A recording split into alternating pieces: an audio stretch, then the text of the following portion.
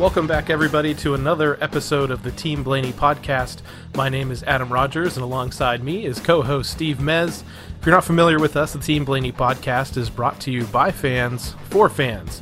Steve and I have been diehard followers of the Blaney racing family for more than 2 decades. Today we closely follow third-generation driver Ryan Blaney, who pilots the number 12 Ford Mustang for Team Penske on the NASCAR Cup Series circuit. Each week on the podcast, we will review Ryan's latest NASCAR race and then preview the race for the upcoming weekend, offering news, notes, statistics, and analysis. We're back here again for episode 5 of the Team Blaney podcast, and we're about to review the road course at Daytona. It was another exciting race, but another up and down race for Ryan. Well, yeah, it went back and forth a little bit. Started deep in the field because of what happened last week and how the qualifying is set up. So from here on in, got to get better so you can start up closer to the front. And it was a little hard to make the way up to the front. No matter what type of racing they're doing, if the car isn't set up right and you can't make your way up through the field, it's hard. And Ryan raced his butt off all day long, to tell you the truth. You may not see it on TV. It's hard to tell sometimes, but his car didn't handle very well, and he still got up through the field a couple different times, a couple different ways. So, there was some excitement if you're able to watch specifically or listen in specifically to Ryan's racing. And Adam, you got to be at the track, so you actually got to watch nothing but Ryan all race long. So you got to see exactly what was going on. Yeah, definitely have been spoiled these last couple of weeks, being able to go to Daytona for 2 weeks in a row, headed to Homestead. We'll talk about Homestead a little bit later in the episode and catch some more racing there. Now, Steve, this was the first points-paying road course race of the season, and there's actually 7 road courses on the schedule this year, and we keep hammering down that Ryan is a great road course racer overall in his career with around a 13th-place average finish. What do you think of road course racing overall, Steve? Well, I like it. I like the fact that it challenges guys to drive, just not just lefts, but lefts and rights, to get to be able to handle the quick turns, be able to handle braking, to be able to handle shifting, downshifting, all the different things, not just, get it out there and then come off the accelerator a little bit, then go back onto the accelerator. So it gives you, it shows you how these guys are able to adapt to driving all kind of different conditions. And we almost even had rain. So, you see everything. You don't just see one type of skill set. And these are the 40 best guys in the world. So sooner or later, they get to show their talents off. And guys who may not be great at it right off the bat, through a couple races, through simulator work, they get better. They don't just sit around and hope that they get better. They get better. Now, as we were just saying, I've been lucky enough to see the Daytona road course in person for the Rolex race, and then also this past weekend's race.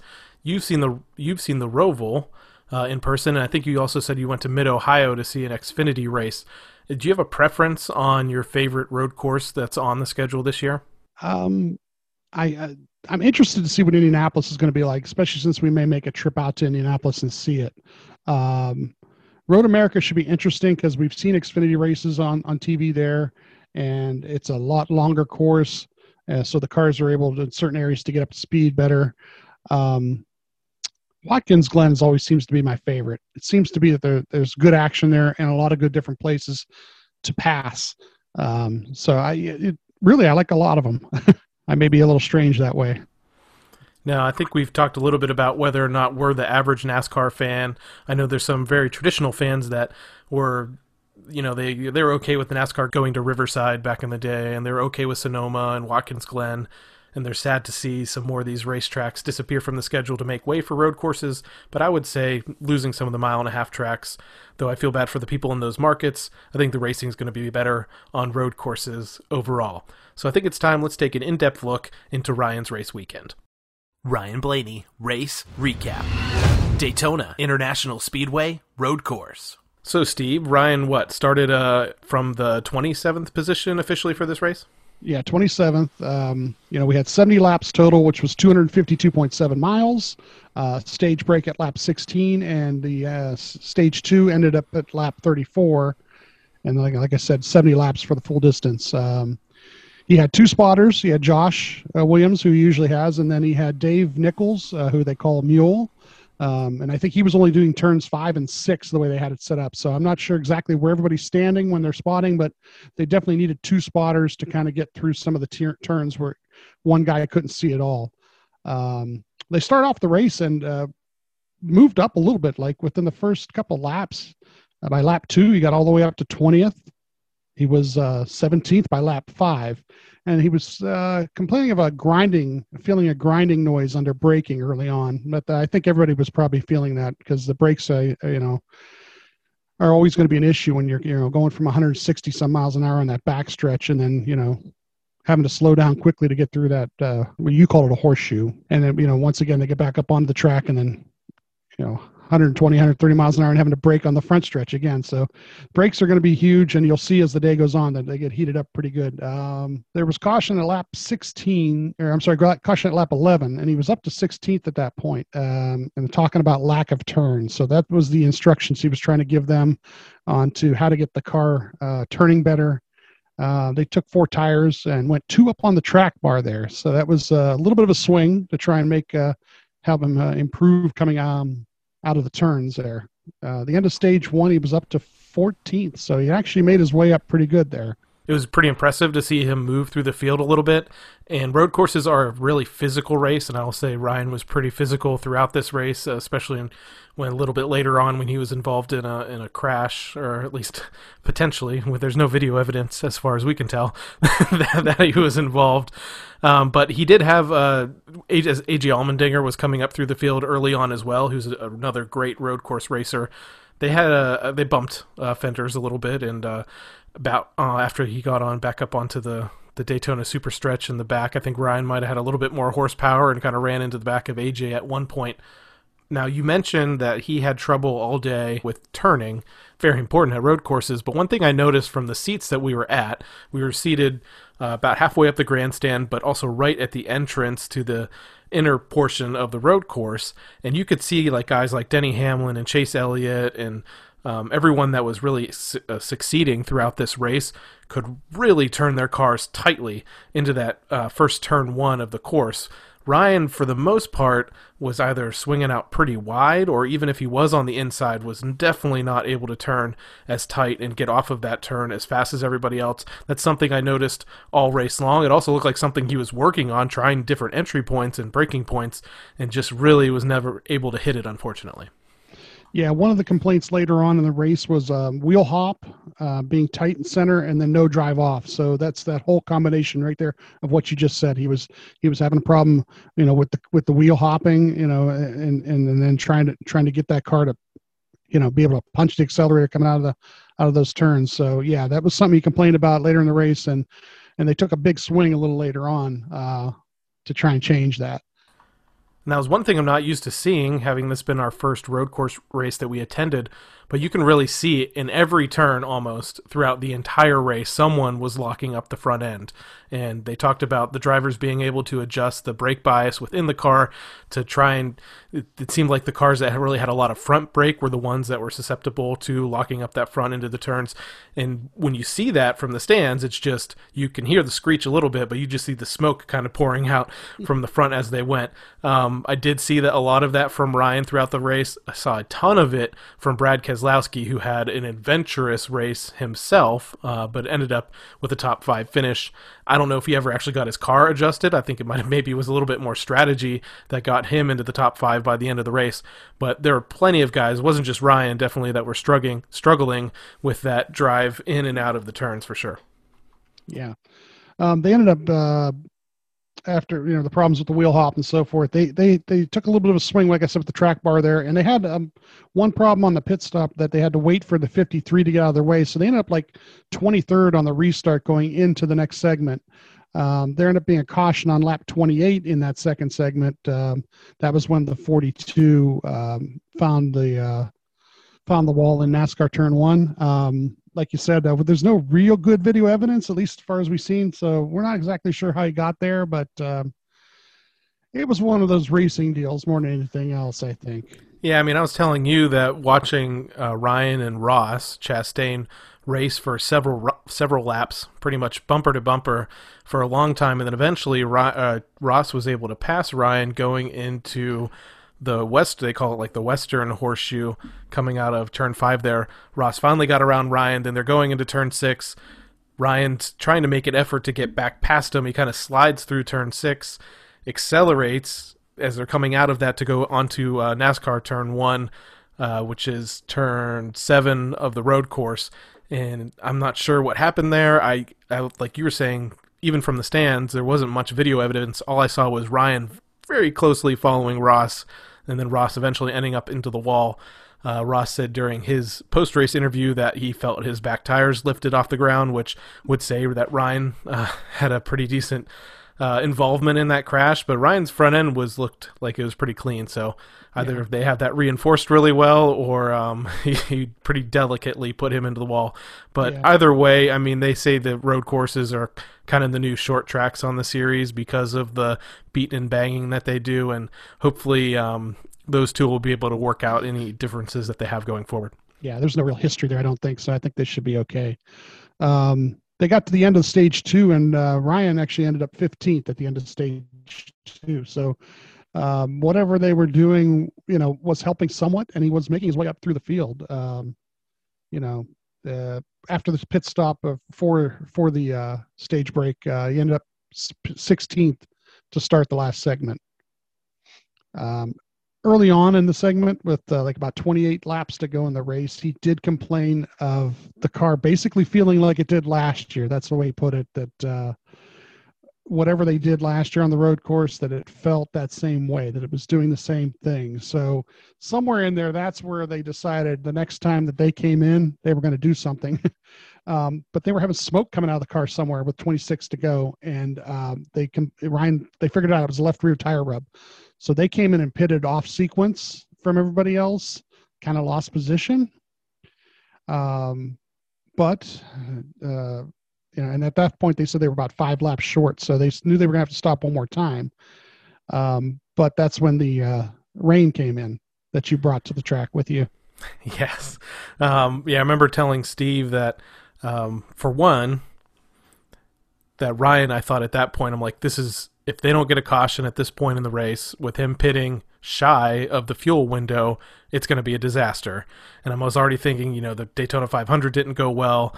If he didn't get any stage points in that race, he didn't get any stage points so far in this road course race, like, what a disaster.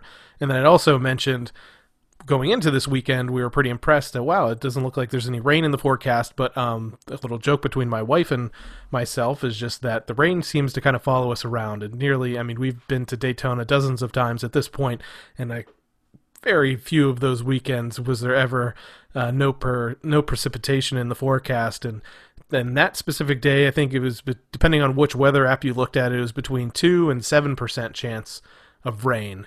And it was clear skies all the way until about the middle of that last segment of the race. And you could hear the guys on MRN saying, wow, the clouds are really building. There's not any rain anywhere. And they're looking at the radar, and there's no rain really present on the radar. But then you see a rainbow starting to form that eventually formed the entire way over the track. And then that's when it eventually started raining over there in turns 7 and 8, or turns 1 and 2 on the NASCAR oval. And it was a little chilly, so we're from Ohio, and we've kind of lost that tolerance to the cold weather, and we were definitely shivering up there in the rain a little bit, waiting for that race to end. Yeah, I know people complained about the rain stopping for a caution, but NASCAR has to give them the option. They gave them the option to go ahead and put the tires on if they wanted to, didn't want to, and I think they just had to do that. And the people who complained think that it changed the race, but the truth is you still have to make the pit stop. You still have to make it work. You still have to do the restart. And if it happened because of that, or happened later on because somebody crashed somebody, and blocked the track, well, you still have to execute those things, whether or not, it wasn't like, oh, let's throw this caution just to make things happen. They had to do that. It was raining enough, and it gave teams the option, and they have their own radars there, and they can check and see if they think it's going to get worse or if it's going to get better.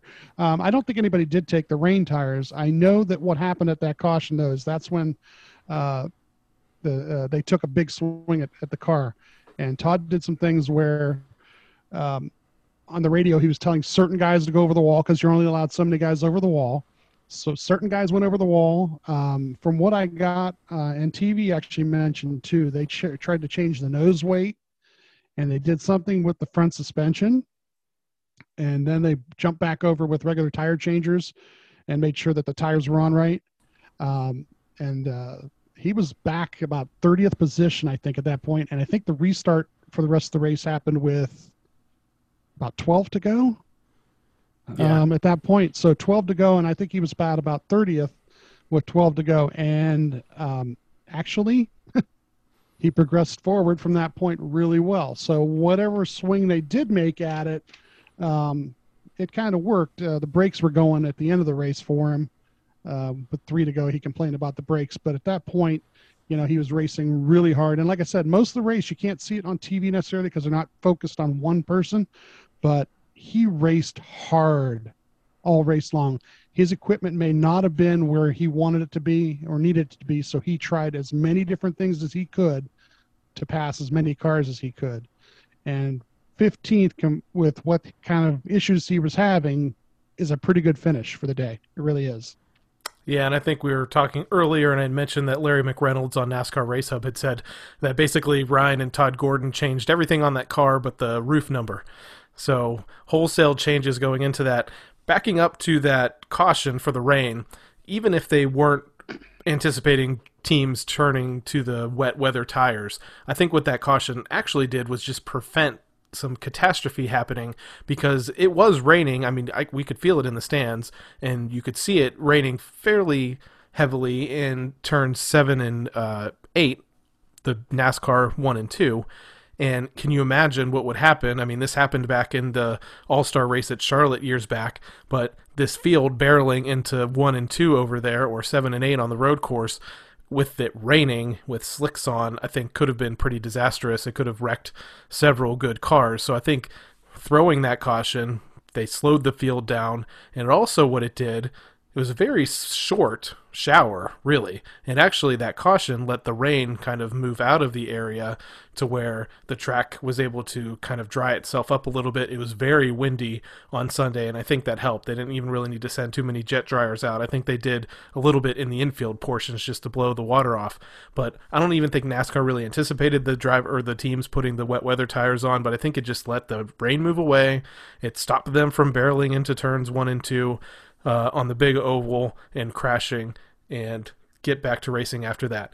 I don't want to just point out and say, oh, it's all Chase Elliott fans or somebody else that was in the front that said, yeah, I mean, obviously if it was Brian, we'd probably be a little bit upset, but I'd like to think we'd be open-minded enough to realize that they really did have safety. I'm also one of those people that's pretty anti-conspiracy theory, and I know everything. There's always debris cautions and all this stuff, and I'm like, you know what? If there was debris cautions that were out there trying to make it certain that someone would win, Dale Earnhardt Jr. would have 8 championships, and Chase would have already won the Daytona 500. Like, if there was conspiracy, like, that would have been the biggest thing to happen. So, yeah. So, yeah, as you were saying, finishing 15th, from what I saw during the day, the way that they struggled. You mentioned Ryan racing hard. I think I said that earlier. It was a very physical race for him. I said at one point that where he was racing, he was in the back of the pack or to the mid pack. He was with the same guys all day, and I said he hasn't exactly been friendly. So I'm not surprised between him roughing up a couple of people and some other people really not giving him the space that he probably needed as he was maneuvering his way through those handling problems.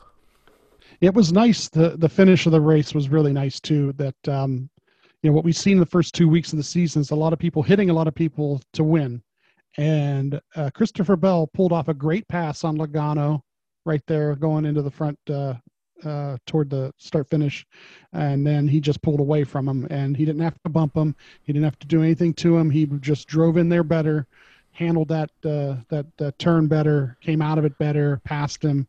And it was nice to see that. It was nice to see somebody win the race without having to really kill somebody to do it. And what was great about that, I mean, I like Christopher Bell, just the fact that he has roots on dirt tracks and sprint cars, and he's won a race at Sharon Speedway that the Blaney family owns, is the fact that he it wasn't a fluke. He didn't score any stage points in the first stage, but he did get stage points in the second stage, and he was up front pretty much the rest of that race. He had a pretty good pit call at one point toward the end that to come in and get fresh tires, and that's pretty much what did win him the race over Logano, who had stayed out on, I think, 6-lap older tires than the rest of the field. And it was kind of fun watching him track Logano down. At first, Logano was out to a pretty decent lead for a few laps, but then eventually, especially within those last 2 laps, Christopher Bell was really able to track him down. Logano, I did throw some pretty heavy blocks, again, at the end of that race. I think he had kind of mentioned or joked a little bit on his post-race interview, saying the interviewer had asked him, what more could you have done, or did you try to keep him behind you? And he's like, I did try to keep him behind him. Like, did you see? Like, he really tried to keep him behind him, but he wasn't able to do it. It was a little bit Bell got a little bit squirrely during some of the blocks that Logano was throwing, but like you said, he was able to keep the car pointed straight and make a clean pass. They didn't really hit each other and went on to the win. And I will tell you, from the stands, I don't know if it was just the fact that he passed Joey Logano for this win, but the limited capacity 30,000 people that were there, no matter what hat they had on or shirt, we're all pretty much cheering for Christopher Bell. And I think it's just because it's a good story. He didn't win in his rookie season last year, but he comes out here in his second race of his sophomore season and finally gets his first Cup Series win. Yeah, it makes Joe Gibbs look pretty smart in the moves that Joe made during the offseason. And, I've been looking at the fastest lap for each driver in each race so that I can help do the lineup for the next race or try to figure it out.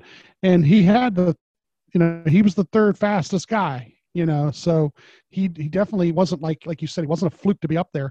Of course, Chase Elliott's laps were much faster than everybody else's most of the race. But once again, as the race goes on, if you adjust and you get better as the race goes on, that's the key. And, that 20 team definitely got him fast enough at the end of the race to make the moves he needed to make. That's definitely one of those things I know I mentioned to you after Chase kind of went and ran away with the first stage there, that like, what is the secret sauce behind what Chase Elliott is doing? Because between I think it's like SMT data that all of the teams can see, like when he's braking, when he's accelerating, all of that data, and then the video footage of just seeing when, again, kind of where he's braking, how he's entering the turns, how he's exiting the turns. What about that he is doing or his team is doing to make him just so good on these road courses? Is it a setup secret? I just honestly don't know. But when you watch Chase Elliott run through a road course and you watch somebody else that's just kind of decent at road course racing, you can see the difference. I think there was only 2 times in that entire race that I saw Chase lock up his front end going into a turn, and that was probably toward the end of stage 2. So impressive run for him for sure. Again, Ryan Blaney, second race of the season, comes home with the top 15 after struggling pretty mightily with handling throughout that race, and it's a little bit of a surprise after what he was able to do in the Clash, but under different circumstances, totally different car, totally different time of day, temperature, all of that, and starting position. Ryan had commented, I think his only comment after the race that I've seen so far was just saying that they kind of started in one heck of a hole there in 27th, and they were really only able to dig themselves back up to 15th. So taking a look at the points after this race, it looks like in driver points, Ryan is in 19th. So compared to last year, that's a bit of a hole, I would say. Well, yeah, last year they got off to such a good start. It's going to take a couple weeks. Let's just put it, it is what it is right now. These things are, they'll work themselves out. They'll get to a mile-half track this next week coming up, and they'll be able to do some things on the track and move themselves right up to where they should be. So I'm not panicking. It's early in the season. I think there's a couple races to be won before the playoffs even happen. So I wouldn't even worry about points just yet. Yeah, so 19th in the driver standings, 21st in the owner standings for that number 12 Team Penske Ford Mustang. He's got a little bit of work to do. We talked about in the season preview that they really needed to focus on stage points, and unfortunately, 0 goose egg in the stage points so far this season. But hopefully there's some more races that are coming up in the next few races on the Cup Series schedule that Ryan will have a chance to put himself back into contention as far as points go. This week in NASCAR history. This week in NASCAR history, February 25th, 1959, Lee Petty is officially declared winner of the Daytona 500 61 hours after the event. NASCAR President Bill France said that photographs and film evidence had substantiated that Petty won the hard-fought race. This is going back to the race on February 22nd. Johnny Beauchamp was flagged the winner in a photo finish with Petty, but they declared at the end of that they didn't have enough evidence to support who actually won the race, so the France family asked for anyone that had photos of the results to send them into NASCAR. They spent 61 hours reviewing all of this footage, and then finally Lee Petty was declared the winner of the first ever Daytona 500. So going back all the way to the first race, plenty of photo finishes, literal photo finish in this case, that gave Lee Petty the win in the first race. Can you imagine having to go to the drugstore and get your pictures developed and then hurry up and bring them out back to the track? Yeah, I can imagine that there. I don't know what they would have had back then. It wouldn't have been the Walgreens. I don't know what they would back home. They're trying to figure out someone that can develop this film for them. Maybe they even did it at the track. I don't know how long, but asking fans or anybody else around, hey, do you have photos so we can figure out who actually won this race? Can you imagine today's day and age how many people would Photoshop their driver out front if they did that? I could see that happening. I also see even like with the race in the 500 with the whole controversy over whether Chase had won or Michael McDowell had won. I think Pete Pistone from SiriusXM NASCAR had tweeted out, like, while all of that was happening, he said something about, like, man, there's a lot of people out there doing like the Zapruder film analysis of this finish from the Kennedy assassination. So I thought that was kind of funny. The caution light. Oh, it's blink. No, it's not blinking. Yeah, it's blinking. Wait a minute. Where are they at? Where's the next loop at? So there was a lot of that. Controversial finishes in the Daytona 500 going back to its first running in February of 1959. Moving on, February 25th, 1968, Cale Yarborough wins the Daytona 500 by less than a second over Leroy Yarborough. Gordon Johncock's Smoky Unique-prepared Chevrolet was not permitted to compete when NASCAR officials found a number of rules violations during inspection. And if anyone knows anything about Smoky Unique, he basically tore up the rule book or created new rules for NASCAR to find in a lot of his cars, and I think people really loved him for that. Hey, if there's gray area, guys are going to find it. Here we are, how many years later, and that's all Chad Knaus does all off season, is he tears the rule book apart. And I would say if you want to learn a little bit more about Smoky Unique, there's a book out there called The Best Damn Garage in Town, which I think is kind of the nickname of his garage that was in Daytona Beach, where he would set up a lot of his race cars and work on some other cars. And it gives you a little bit of insight into that gray area that Smoky liked to live in when it came to NASCAR racing. Let's take a look at February 22nd, 1970, Pete Hamilton, recently signed to drive a Petty Enterprises Plymouth, posts an upset victory in the Daytona 500. Hamilton passes Ford's David Pearson with 9 laps to go and wins by 3 car lengths. Again, Daytona 500, there's plenty of upset victories going apparently all the way back to 1970. You have Derek Cope winning, you have Trevor Bayne winning, you have Michael McDowell winning. It's kind of a little bit of an upset-friendly race, but it's also what keeps it exciting. And if you were, even if you're not a fan of Michael McDowell, the way he won that race, his excitement after that, his just genuine passion for the sport, and I don't know. It was a feel-good victory for me, I thought. Yeah.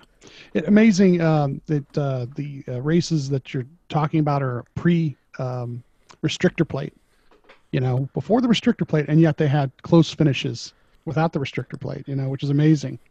Yeah, and you don't really think of that because when you do see some of the footage from back in the day when NASCAR was the best, according to several of the longtime fans, that there maybe would have been only a handful of people even on the lead lap, let alone on the same straightaway when it came to the finish. So racing has definitely evolved over the years, and it's really hard, I think, to compare generations, but I'd like to think racing is racing, and it's always been exciting. So Now let's take a look back to February 23rd, 1986. Kyle Petty comes from 5th to 1st when the top 4 cars are wiped out in a crash and wins the Miller High Life 400 at Richmond Fairgrounds Raceway.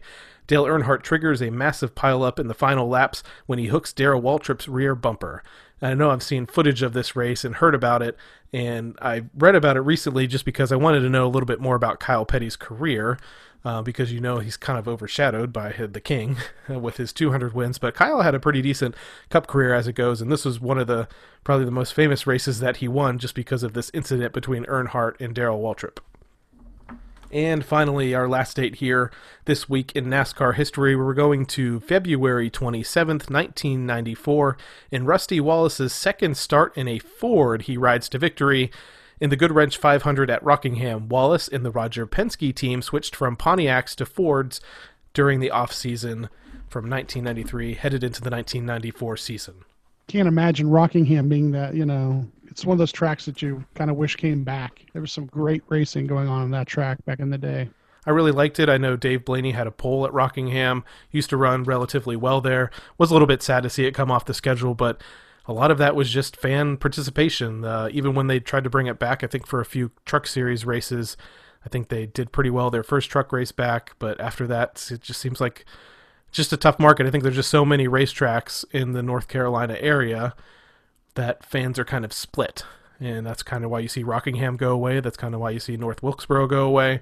And you're really just left with Charlotte, Darlington, the Virginia tracks. They're kind of all within driving distance for fans. So sad to see it go. Maybe it'll be resurrected again someday, but a lot of it will take money and just somebody that's maybe just passionate about the place. So that kind of wraps up, closing up my history book here for this week in NASCAR history. Tune in next week again if you want to hear a little bit more from days gone by in NASCAR. Ryan Blaney, Weekend Preview. Homestead, Miami Speedway. All right, Steve, it's time for our race preview part of the podcast, and we're moving on to Cup Series race number 3 on the schedule, the Dixie Vodka 400, Sunday, February 28th at Homestead Miami Speedway. You can catch this race at 3:30 p.m. Eastern Time on Fox and also on MRN in SiriusXM NASCAR Radio. We're staying in the state of Florida, going all the way down to the bottom of the state, Homestead Miami Speedway. Our first, I don't want to say normal track of the season, but we're not on a super speedway. We're not on a road course. We're going to, I think, probably one of the best 1.5 mile tracks on the circuit. Yeah, the 1.5 miles, it's, this is the fun time for the Penske guys. This is when you see what we saw last year, where they've got the cars dialed in, and no matter where Ryan starts, by the end of that first stage, he'll be in the points. I guarantee that. And you're going to get some stage points, and, we're going to see some moving and shaking this week. Now, I will say, facility-wise, having been there and headed there again this weekend, it's a pretty simple setup at that racetrack. You kind of park out just right outside of the track. You can walk in. If you've been to Daytona or something else like that, I mean, Daytona is a beast to itself, where they really say that, it's like a stadium experience, whereas Homestead's a little bit more open and free-flowing, and they have the grandstand, and it's not necessarily as big or as tall, but from most seats in that place, you get a pretty good viewpoint of the track. My favorite side is I like to sit before the start-finish line, because you can really see the guys that like to rim ride around that track, and I'm specifically thinking of like Kyle Larson and Tyler Reddick, especially in the Xfinity race there last fall. Just these kind of like the way they glide against the wall, sometimes kissing it a little bit. You see the sparks fly, and then they shoot down the front stretch toward the start-finish line. It's a great place to see a race, and luckily for us, over the last couple of years, Ryan has improved his finish almost every single start, except for one that he's had at Homestead over the year. The mile and a half is where, like I said, where they're going to make their moves here. And Ryan, like you said, has gotten better and better. But this race moving to earlier in the season is something that's going to be different. And having it earlier in the year, because this used to be the race for the championship, and being able to do it earlier in the year is going to make a big difference for some of these teams. And I think it might even make it a little bit racier. Some people like to say that when they're at the championship race, that the drivers that aren't in the championship 4 kind of cut some people some slack. They don't want to ruin a race for somebody else. They don't want to cause a big stir. But at this point, third race of the season, I think the gloves are off a little bit. Plus, it's the first time that they can kind of truly show that 1.5 horsepower that they have. Now, Ryan himself has 6 starts at Homestead Miami Speedway, going all the way back to the 2015 season when he was driving for the Wood Brothers. In 2015, he finished 17th. 2016, he finished 26th. 2017, he finished 29th. 2018, finished 17th. And then 2019, 11th. And then we go back to this race last year, and Ryan came home with a 3rd place finish. So definitely some progress there over the years, and I think it sets up for a good race for Ryan to rebound after struggling in the first 2 races of the year. Yeah, they'll make up their points that we're not really worried about points, because these are the type of races they'll make up their points and they'll get themselves right up there where they need to be. Interesting thing would be to see the guys who've won the first 2 races, kind of keep an eye on them now, because they've got a chance to pad themselves a little bit going into the playoffs, a chance to win stages and stuff like that. So you're going to see some strategy calls, especially the 34. The 20 is with the team that's really, really well established, and they know they're going to do good with the 20. But watch Michael McDowell in the 34, because they need to get themselves some extra points here or there. And you're going to see some things where they might stay out on tires longer than other people, just to make sure that at the end of a stage, maybe they get those points. So they're going to be fun to watch these next couple weeks. The last few guys that went to victory lane at Homestead include Martin Truex Jr. in 2017, Joey Logano in 2018, Kyle Busch in 2019. Now, of course, those all came in the championship race, but then last year, Denny Hamlin was the one that came home victorious at Homestead when that race was run a little bit earlier in the year, even though I believe it was still kind of postponed due to the COVID break that happened. So all those guys are in the field. None of those guys have won yet this year, and I think Hamlin, of everybody, has kind of shown up in the first 2 races of the year and probably is one of the favorites to watch going into this weekend outside of our fan favorite here, Ryan Blaney. Yeah, it's the Gibbs cars, the Penske cars, and Chase. Those are the guys to watch. No offense to the other guys at Hendrick right now, but right now Chase is the guy at Hendrick, and then it's the Penske cars and the Gibbs cars, and those two teams have their 1.5-mile program really well set up. And one of those Hendrick drivers new to this year is Kyle Larson, and I mentioned him a little bit earlier as being one of those guys that really likes to rim ride at Homestead, and he's one of those people that analysts often, as we were heading into Homestead, always thought if Kyle could just get to the championship 4, like that could be his time to shine.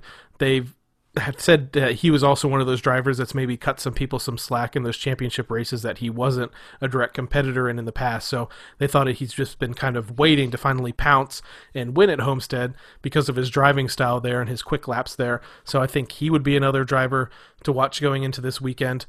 We said earlier that Ryan really needs to focus on getting some stage points this week. So taking a look at the stage breaks, there's going to be a stage break at lap 80, a stage break at lap 160, and then checkered flag is going to fall at lap 267. 400.5 miles is the length of this race.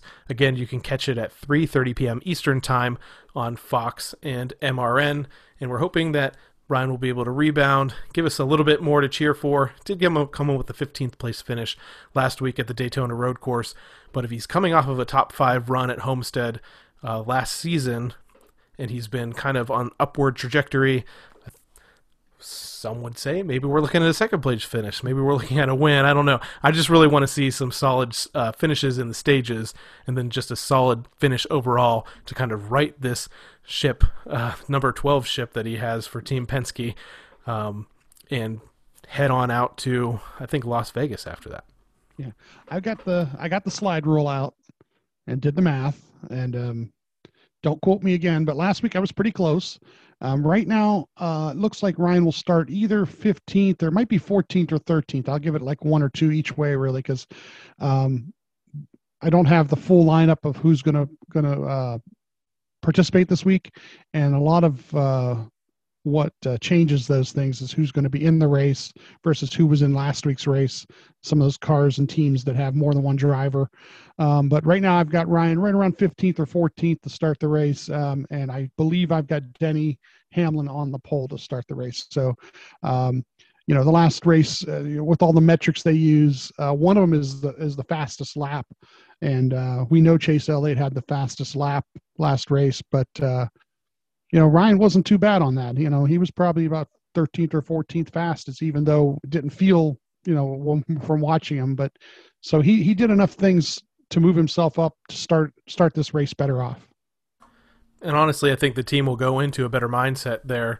Starting 27th on the road course was definitely a little rough, especially with how physical he had to be to kind of beat and bang his way up through the pack just to even get to that 15th place finish overall. Now, starting in that 12th, 13th, 14th, 15th place spot, heading into Homestead, I think that'll give them a little bit more of an easier road ahead to get to the top 10, top 5, and they'll also hopefully be able to flex some of that Ford performance muscle when it comes to moving up through the field and setting some quick laps around that 1.5 mile speedway in southern Florida. Starting lane is an interesting thing at a road course because you're in the inside or you're in the outside going into that turn one, and whatever it does, whether it goes right or left, sometimes you want to be on one or the other. Whereas at the 1.5 mile tracks, especially, they know how to handle each situation, whether they're in the inside line or the outside line on the restart on a 1.5 mile. By the time they get down to turn one, they pretty much know what they have to do from each lane. So restarts, should be a little better. Are they going back to the cone, the choose cone too? So this will be something we'll get to see during the race also. Everybody picking which lane they're going to be in. Yeah, I was just going to say after the first couple of restarts, people will see which lane is really working. And sometimes it might even be, I know it's not a super speedway, but depending on who's behind you, getting that little bit of a push out of the start and a push that's timed kind of well, because also if you get pushed too hard and your back wheels come off the ground, that's not going to be that great of a start for you. But yeah, the choose cone is going to be back again for 2021. They didn't have it at the road course. They didn't have it on the super speedway for fairly obvious reasons. But it will be back at Homestead for this weekend, and just adds another element of strategy. Because the other thing that comes with the choose cone is that you need to get in your position within a certain spot on the track, or they send you to the back of the pack if you miss that, or if you go over that actual painted orange lines on the track. Yeah, it's really interesting to, once again, listen to spotter Josh Williams on this, because he is counting for Ryan guys. He's trying to figure out how many, and let's say Ryan's 12th or 13th heading up to that cone, and he counts how many of the guys went high and how many of the guys went low, so that Ryan knows what decision to make, whether, it's half and half, or maybe 10 of the 12 guys went high, well, we got to go low because we're going to make up a bunch of positions, so that kind of thing is really interesting to listen to the spotter on, because he really try to help that driver figure out what line to be in on the restart. All right, Steve, so that's our look a little bit ahead at Homestead Miami Speedway. Now, as we head toward the checkered flag of this episode of the Team Blaney podcast, I think it's about time for us to take a look at the Team Blaney NASCAR Fantasy Live League that we've been participating in for the second year in a row, as far as a group of Ryan Blaney fans and Team Blaney podcast followers and social media followers kind of get together, formed this fantasy league that you can still sign up for. You can find the links on our social media accounts. You can search for Team Blaney when you go to the NASCAR Fantasy Live website. It's not too late to join in. You could probably even join in halfway through the season and still might be able to beat Steve and us at this point in this season so far. Just to recap my picks from last week for the Daytona Road Course, I had started Chase Elliott, Michael McDowell, AJ Allmendinger, our man Ryan Blaney, and Martin Truex Jr., and I had Denny Hamlin in the garage. I was a little preoccupied actually watching the race, and never even thought to take Hamlin out of the garage at some point to replace him. But overall, I would say I did relatively okay. Chase scored a lot of stage points early on, did not finish too well. Michael McDowell had a rough start to that race, but rallied for an 8th place finish. AJ Allmendinger, I'm not sure where he landed too much on stage points. Looks like he only got 2. Ryan, who probably would have been the person maybe to move out of this lineup a little bit, didn't end up with any stage points. But Martin Truex Jr. did pretty well too, so he got me another 10 there. I had picked Denny Hamlin to win. That didn't work out. He finished 3rd. I picked Chase Elliott to be the top Chevrolet driver. That didn't work out. He was 8th of those. Ryan was the 7th finisher of the Fords. I had picked him as the top Ford driver. I picked Kyle Busch as the top Toyota driver, and my fantasy day probably went about as well as his race day did. He got damaged early on, and then I said he was kind of taking out some of that aggression toward the end there in an incident that he had. On the plus side, I picked Toyota as the top manufacturer. That worked out well. And I picked Joe Gibbs Racing as the winning team. And again, that worked out well with Christopher Bell winning the race. Yeah, that's I had also. I had Joe Gibbs Racing as the winning team. I tried to go along with some Chevy because I had Chase Elliott, winning. So, but I had Hamlin, Martin, Larson, Chase, and Amarola. And I had Brad to be the top Ford and Denny to be the top Toyota. I was close on Denny. I was off by 2 spots. But the Gibbs one is where all the points were, because Gibbs ran that race really well. They all had good equipment except for what happened with Kyle. So let's take a look at the overall league standings. And sometimes this is a little bit funny because people can sign up with basically any name that they want. So currently leading the way with 384 points, we have Blaney's Daisy. Then we have Moon Cup in second, Doug K0525 in third, David Lazaro with 374 points in fourth. Also tied for fourth is Dusty Hawk 90. In sixth, we have Blaring Idiots with 362 points. Hamilton 1940 in seventh. Eighth, we have Team Penske. I'm not going to say whether that's the official Team Penske or not. Who knows? Maybe it is. Eighth, we have Clyde's Chicken Pit Racing, which I think that's a throwback to a movie, right? That's Stroke Race. There you go. And then finally in 10th, I kind of like this one, Semper Fast. That's kind of funny. Like that, 353 points. That's rounding out the top 10. Now, if you keep going way down, past my wife, way down, 28th position, we have my man Mez over here. Mez 12th, 304 points, and 28th, and then continuing to fall all the way down through the leaderboard, 36th position. This is my team. If you look for it, it says Team Blaney Admin, 273 points, 36th position in our NASCAR Fantasy Live league. So, Steve, we talked about some drivers to watch just a couple of minutes ago, but I would say Denny Hamlin's probably somebody you want to have at least in your starting lineup. I think Kyle Larson's another person that you should consider.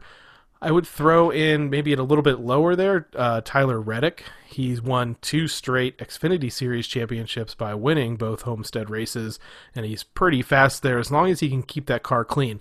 The difference, I would say, for Reddick is that he's racing a composite body in the Xfinity Series that he really could kind of rough up the wall a little bit with, but in the Cup Series, you really can't do that, at least for this year until they go to the new car next year, because you kind of slap that wall a little bit too much and your car is going to be a little bit messed up. Is there anyone else that you're looking at specifically? The number 4, Kevin Harvick, has had a rough start to the year, not really looking too good last weekend, but he finished up there and he banged his way up there. And so because of that, he's going to start near the front again this weekend. And I think he's going to be one of the guys real happy to see a mile and a half track. All right, so again, if you want to join the Team Blaney NASCAR Fantasy Live League, you can look for the links on our social media pages, and you can also go to the NASCAR Fantasy Live website, sign up, search for Team Blaney, and join that league. It's just for fun. We're just trying to keep things interesting. If Ryan's not having that great of a day, you can kind of pull up your fantasy lineup and see if there's anybody else that you can kind of maybe silently root for, at least hope that they get some stage points throughout the day and keep things a little bit interesting. So, Steve, like we kind of end every show, I'll ask you, what is your prediction for Ryan's finish this weekend in the Dixie Vodka 400 at Homestead Miami Speedway?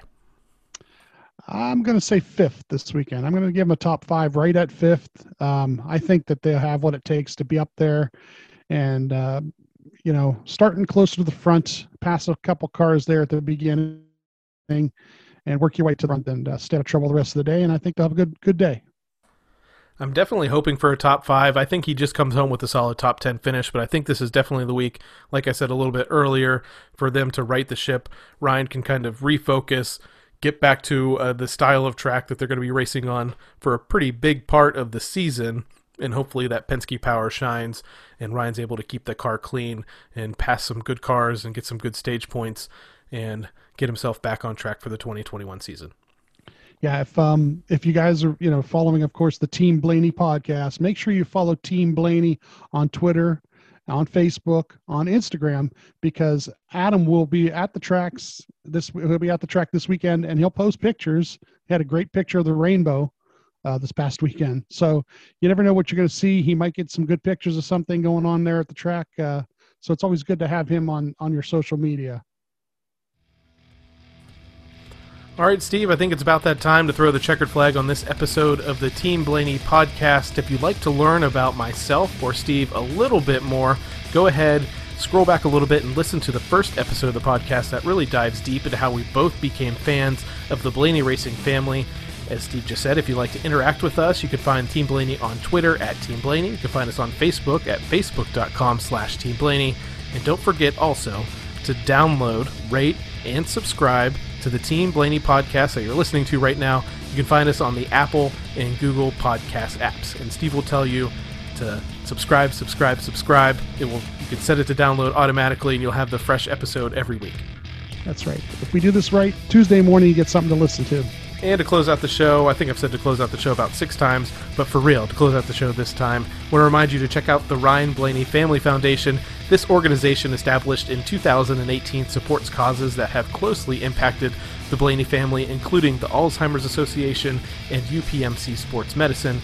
You can find out more about the foundation on its website, ryanblaneyfamilyfoundation.org, and on Twitter at RBFamFoundation, and then finally on Facebook at facebook.com/RBFamilyFoundation. And I think I talked about their announcement last week that they are coming up with a new old school style fan club called the Blaney Bunch. So anyone that was in the Dave Blaney fan club back in the day, hoping that it's going to be a little bit like that, that'll give you some insight into Ryan, what's happening with Ryan, what's happening with Dave, and anybody else in the Blaney Racing family. Really looking forward to that. Steve, you think that you're going to be one of the first people to sign up for the fan club? Yeah, as soon as somebody will let me know when and where, I'll be there. Yeah, so stay tuned to Team Blaney. Stay tuned to those social media accounts for the Ryan Blaney Family Foundation. I'm sure that they'll have an announcement out soon. The best part about this fan club is that all of the proceeds are going to help fund and support the missions of the Ryan Blaney Family Foundation. So again, for my co-host Steve Mez, my name's Adam Rogers, and we'll catch you next week on the next edition of the Team Blaney podcast.